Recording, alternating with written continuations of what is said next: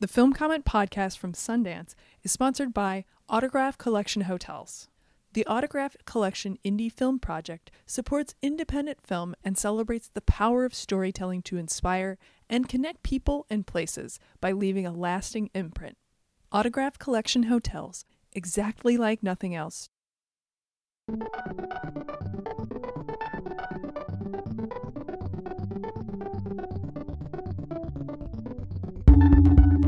Hello and welcome to the Film Comment podcast, live from the Sundance Film Festival, the 2018 edition. If you were expecting the 2017 edition, this is not that. My name is Nick Rapold. I'm the editor-in-chief of Film Comment, and I'm joined here by the esteemed Eric Hines, curator of film at Museum of the Moving Image, and Film Comment columnist.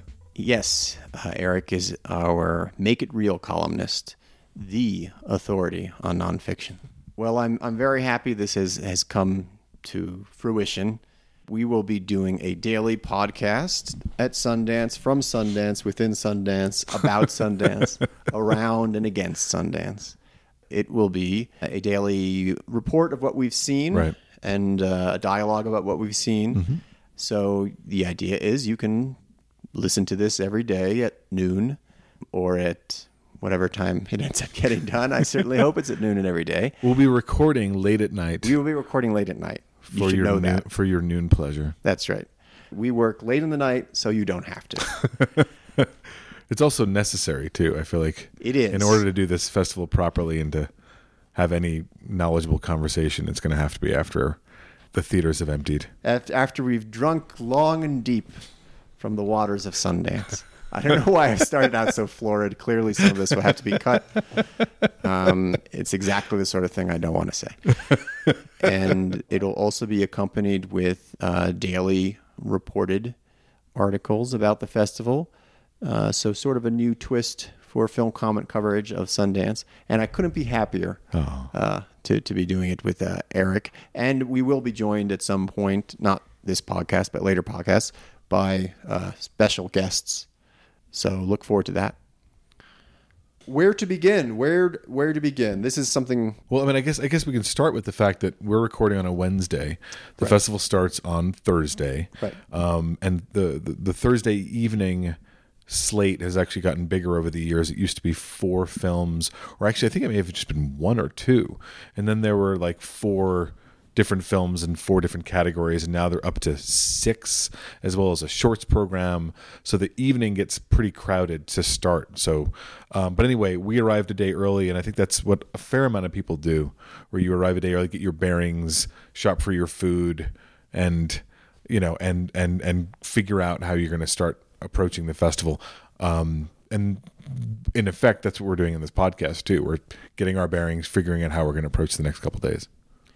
Right. And I also feel like I should be upfront about my experience with the festival, which is, I'm more or less still a newcomer by the standards of many of the longtime attendees of the festival. This is my second year attending the festival. Of course, I've kept up with it. And before then, and, edited a lot of other people's writing about it. But this is only the second year I've been here in the flesh. Mm-hmm. And also, this is the first year we're doing a podcast like this. Right. Eric, on the other hand, is the grizzled soul. Very grizzled. This is my 13th year coming. I came for 3 years as a publicist when I first started, the great Susan Norgant. And then I've been coming really since then as a journalist and primarily writing for Sundance.org.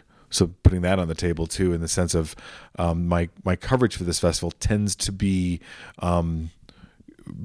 prescribed in the sense that I wind up doing a lot of Q&As. I do a lot of daily coverage of basically setting the scene of premieres and things like that. I actually kind of, as you know, Nick, kind of very happy to be doing this because I've always have extra things to say and to offer in terms of the festival that I often don't get a chance to publicly say, and so this podcast allows me to get into that a little bit. But yeah, it's been a long time, and I've been here long enough to have seen the town change and the festival change a bit, venues come and go. supermarkets come and go, restaurants come and go, and yet deep down it feels pretty much unchanged in 13 years. There's a strange feeling coming into town every year and feeling like I know this so well, and I know it so well because I was here exactly a year ago. Sometimes the years flow into each other, and then sometimes certain events stick out. At a certain point, Eric will just start hallucinating and pretend it's like 2004. I'm just going to start talking about Ben Zeitlin and who knows. The new kid. So a byproduct of it being Wednesday is that, we haven't actually gone to theaters and seen films yet. Right. But what we can talk about is, a couple of films that we're looking forward to, and maybe also just the bigger picture of where Sundance as a whole fits in. Mm-hmm. But Eric, tell us, what are you looking forward to? Well, I mean, which sort of maybe begin to answer both of the things you just brought up, which is that I do a lot of writing about documentaries for Film Comment, especially. I program a lot of documentaries. Over the course of the year, I will attend a fair amount of festivals, either as a juror or as a journalist seeking out documentaries. There's no getting around the fact that this is a very, very significant festival for documentary film, and there are a fair amount of films that I'm really, really looking forward to seeing. There's a film called Hale County This Evening by Ramel Ross, who is a Sundance Art of Nonfiction Fellow last year, and I'd seen some footage of his film. I've seen some footage that were part of this project a year and a half ago, and was kind of blown away by the footage. I don't know what shape it has taken. I don't know how the feature has come together. I just know that based on that footage alone, and Ramel, who's a very talented, very intelligent filmmaker, that's probably the thing that I've been hoping would be in the festival, and then once it got into the festival, I can't wait to sort of see what it's become. There's another film called 306 Hollywood, which I've heard a little bit about and saw a pitch at Hot Docs earlier last year, and was very taken by what I'd seen there. So very eager to see what that has become. Really interested in the Sam Green piece. That's interesting because that's a kind of performance piece. That's a performance piece. Sam Green, who's a documentary filmmaker, but also does very singular performance works. And this is his first sort of feature length piece in a long time, and it's with the Kronos Quartet. And I know that involved a lot of deep research, and it involves a live performance by the Kronos Quartet, simultaneous to a film about them. So, and it's only screening twice on one day later in the festival. So it's kind of hard not to get excited about that. I mean, it's obviously a real event. And who knows, you'd think something like that would have a life beyond this, but you actually don't know. And so if you can only see something twice and it has to be seen live, yeah, that's on my calendar. Yeah, I think that's something I will be trying to check out as well. This is always a tough question for me, what I'm looking forward to, because, well, I like to think I'm pretty ruthlessly a on the merits person, so I feel unable or unwilling to handicap things. I mean, I guess there are things I'm looking forward to, sure, but at the same time, it's like when people talk about, oh, well, this is a big film in the festival, or that's a big film, that's a must-see film. I don't know.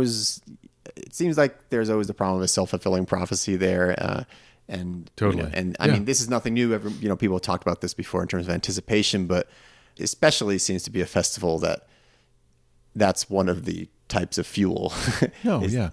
And when you and I discussed doing this together, we were looking to kind of avoid that kind of thing. Exactly. Because if you're covering a festival like this, generally and this is not to, we've done it.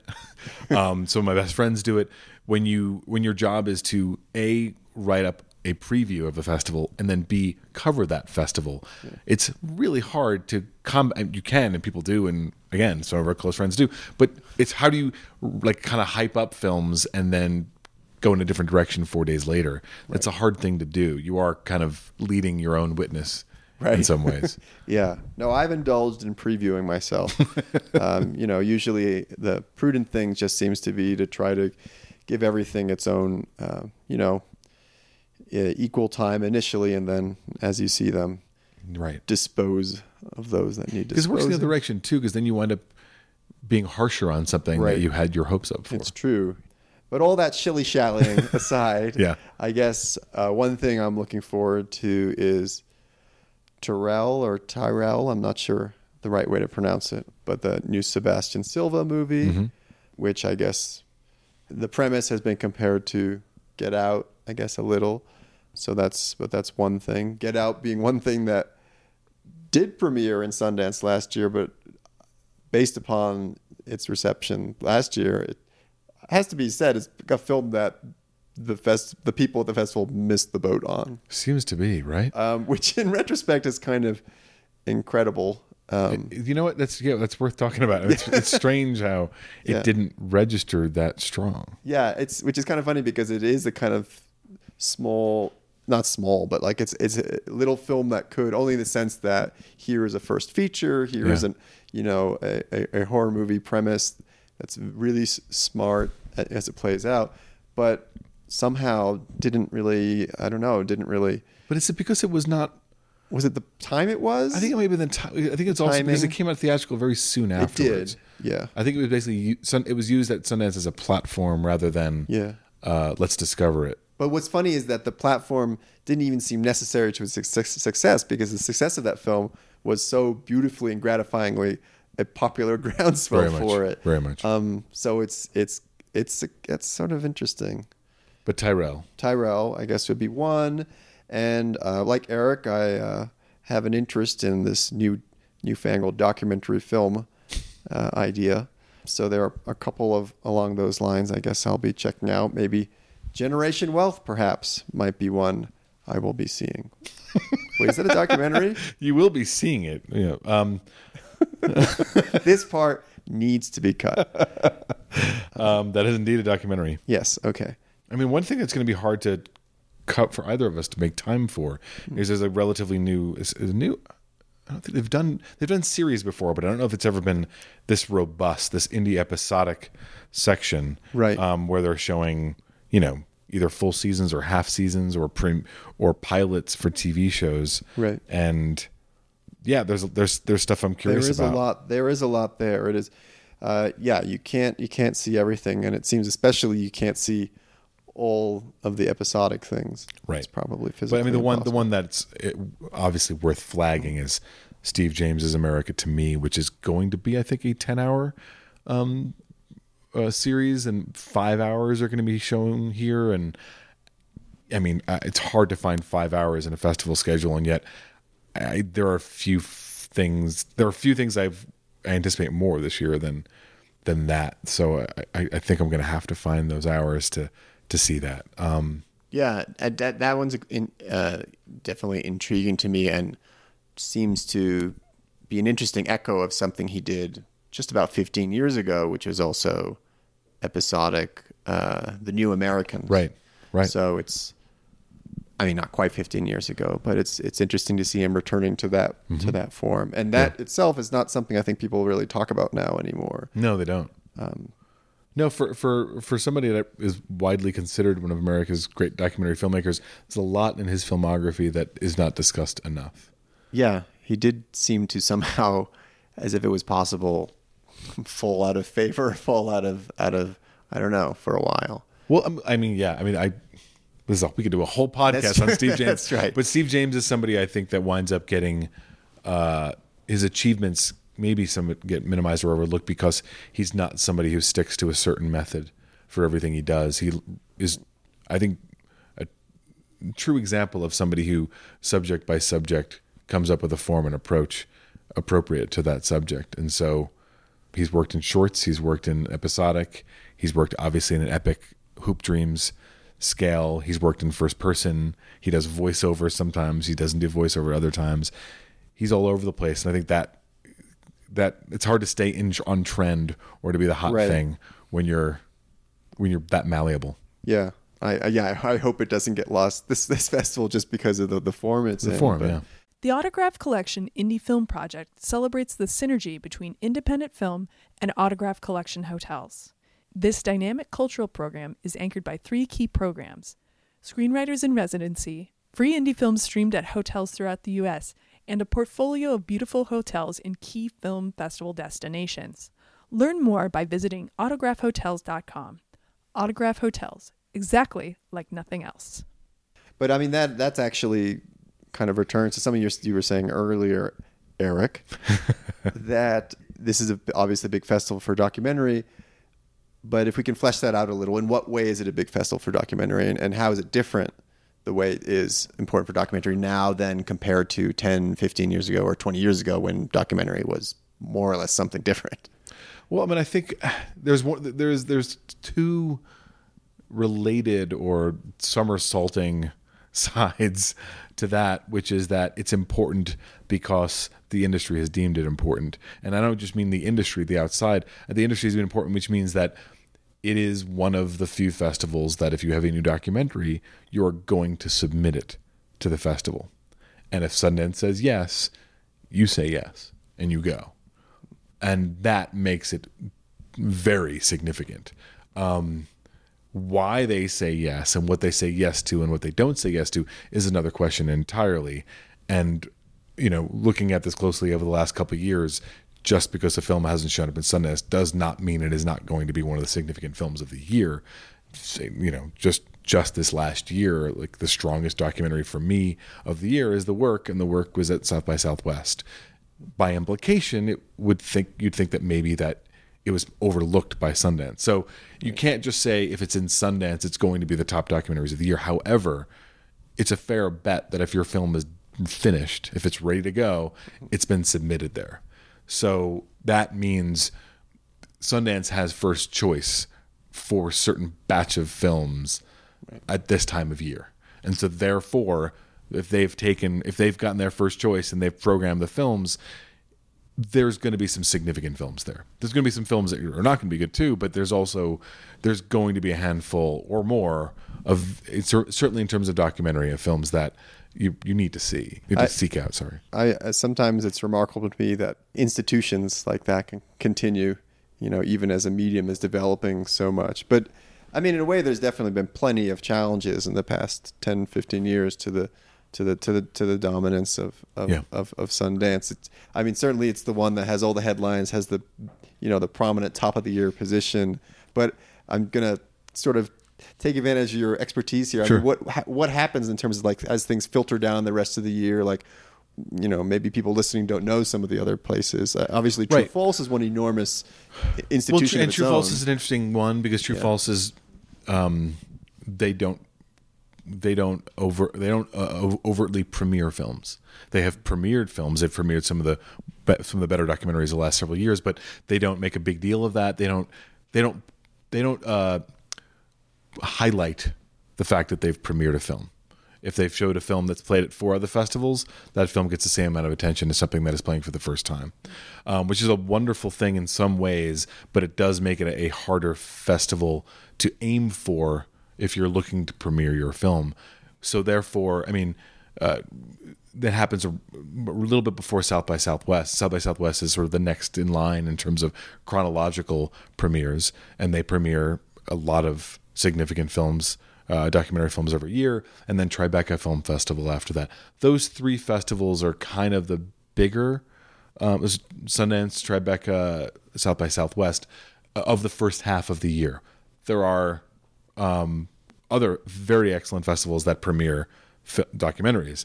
San Francisco does, Full Frame does, I just said True False does, Maryland. There are spots where significant films premiere, and again, just because it's not Sundance doesn't mean a film that premieres at, say, San Francisco or somewhere else isn't significant. It can be. It is. There are advantages that come from playing in a festival like Sundance because it has more attention. There's more of a marketplace. If you're going to sell it for any kind of money, that's where you want to be. Right. Money. I mean, But and I don't even know how to. I'm not tracking it in a business way. It's hard to. I don't know that I'm the most knowledgeable person to talk about this, but the streaming services have complicated this a little bit too, in terms of there's a lot of pre-sales. There's a lot of films that are financed by Netflix that are premiering here, and they kind of have their own trajectory. Like, they don't need to be sold. They don't need this platform. They're using this platform as a kind of like word of mouth or get the marketing ball rolling way. And it's great that Sundance wants to show it, but they don't need Sundance the same way another film that is truly premiering here that doesn't have distribution and is just, opening itself up to the world, which is from where I'm as from the positions that I have, the ways that I come at these things, why I actually love Sundance, why I appreciate Sundance, which is to walk into a room and the film that was finished 7 days ago is premiering, and this happens at other festivals, but it premieres at Sundance, and if all of a sudden people start liking it, like a light goes on. A light goes on for a lot of people in a lot of ways. Right. And there aren't that many festivals that can offer an audience that, or a filmmaker that. Yeah. The story, and then we can make fun of it in terms of like Hamlet 2 and other films that like got like $5 million and were bought in the lobby and they wound up being something that nobody wanted to see. There's plenty of examples of that. There's also a lot of examples of the opposite, which is why it has that feeling. I mean, that was a long answer. No, I mean, more than welcome. Yeah, it's funny to me how much Sundance is very much a stage. It's very much about certain dramas being staged, and I'm not passing judgment by calling it, but it's just it's. I mean, there's something. I go back and forth on that idea. The same thing with the Cannes Film Festival.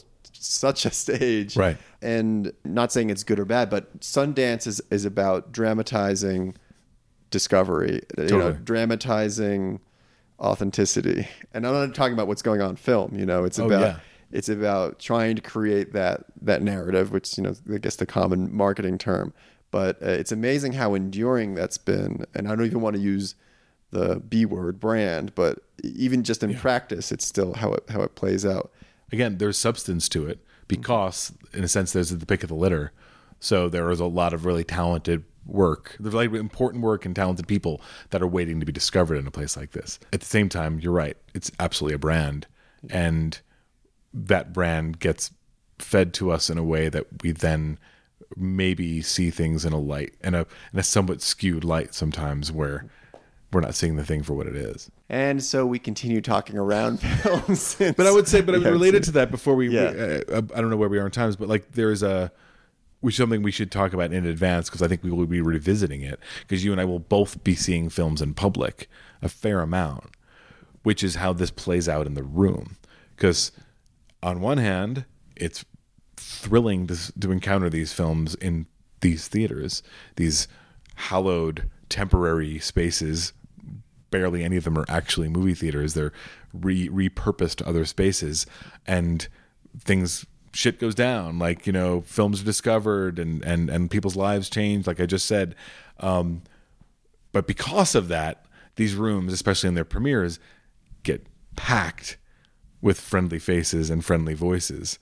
And so like this whole way, I don't know how this plays out in Cannes because I haven't been, but like this notion of got a standing ovation, people were crazy about it. That is so well known now that like a quarter of the room could be friends of the filmmakers, knowing full well that they need to make a ton of noise. And you see that happen. You see it like a wave go up in the audience of like, oh, right, front left of the room is all the people involved with the film. And then like we all like, oh, they're laughing, this must be funny. And then the room kind of takes over the room. And that, in a business sense, you obviously need to be really aware of that. But also like, the whole sense of being caught up in it, and then 6 months later it gets shown to an audience, and yeah, no, that's the other thing. I just also feel like I'm constantly aware about what this actually means, if anything, to a person who just wants to see a movie and comes across it on Netflix or something. Like, right, none of this really exists or existed necessarily for that person. I mean, maybe the fact that you're able to see, I should be able to pull a name out of thin air, but you're able to see a Sundance documentary, when it comes out, it exists because it had that platform. But on the other hand, what happens in Sundance might stay in Sundance as well. It's strange because it's sort of a meta to the main experience, but I think we're perhaps disappearing up our. Well, I think Sundance is one of these festivals that bears a conversation like this because most people, whether or not they've ever been here, have heard something about this. Yeah. They know it's where a lot of acquisitions happen. They know that's where all the stars show up and the premieres happen, and where Little Miss Sunshine can begin its life here. There's a sense of a mythology around it that picking that apart a little bit by us is not too much inside baseball. No, it's true. It's true. All of which is for some reason making me remember the first time I heard the phrase Cannes Film Festival as a child. I heard the word canned, so I thought it was just a play on the fact that they were film cans. There, I've admitted that in public, both the canned part and the fact that somehow the words Cannes Film Festival were said to me as a child or something. But anyway, I guess that's why No one said the word Sundance to you as a child? No, I was shielded from Sundance. They said, keep it away from the boy. He has to preserve his sense of wonder when he's older. But I'm excited this is going to be your second year. It is, yes. I am too. None of what I'm saying should be taken as cynical at all.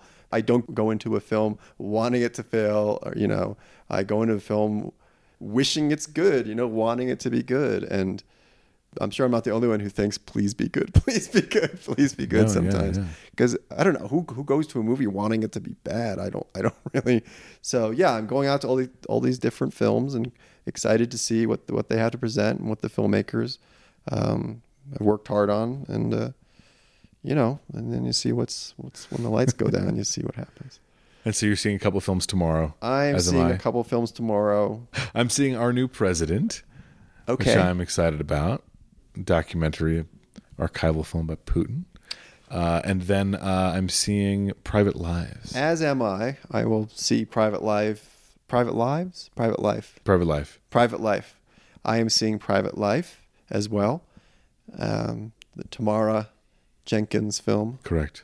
First film since The Savages. First film since The Savages, and I guess she seems to have a very strong hold on people,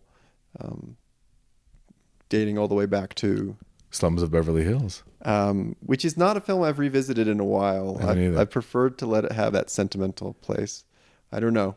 It's from an era that maybe you don't question your taste from that era or something. No, I mean that's another interesting thing about I feel like there are a number of independent filmmakers who become kind of idols or avatars for a long time after they're actually still producing work that is as cutting edge as their first work. Sure. I won't name any names on this podcast, but that's definitely a thing. Yeah, there's a certain amount of excitement and coupled with trepidation. Yeah, when somebody comes back after a while. It's almost. I mean, it's almost a little bit like going to see a band that you've been following for 25 years, and you go to it 25 years later. I mean, but obviously it's not going to be the same. But it's a bigger deal when they actually have a new album. Yes, that's true. It's not a reunion tour. It's not a reunion tour. You're not playing with action figures of Kevin Smith or Hal Hartley or something. But that brings us probably mercifully to the end of our first podcast. Oh, come on. No, I'm kidding. Don't undersell us. We have a lot more of these to go. I'm underselling myself because, like I said, it's almost hard for me to talk before I have like the goods, in my brain that I've seen. So we can wrap up there, and we will have plenty of films to talk about the next time we come before you. But we'll talk about opening night films, tomorrow.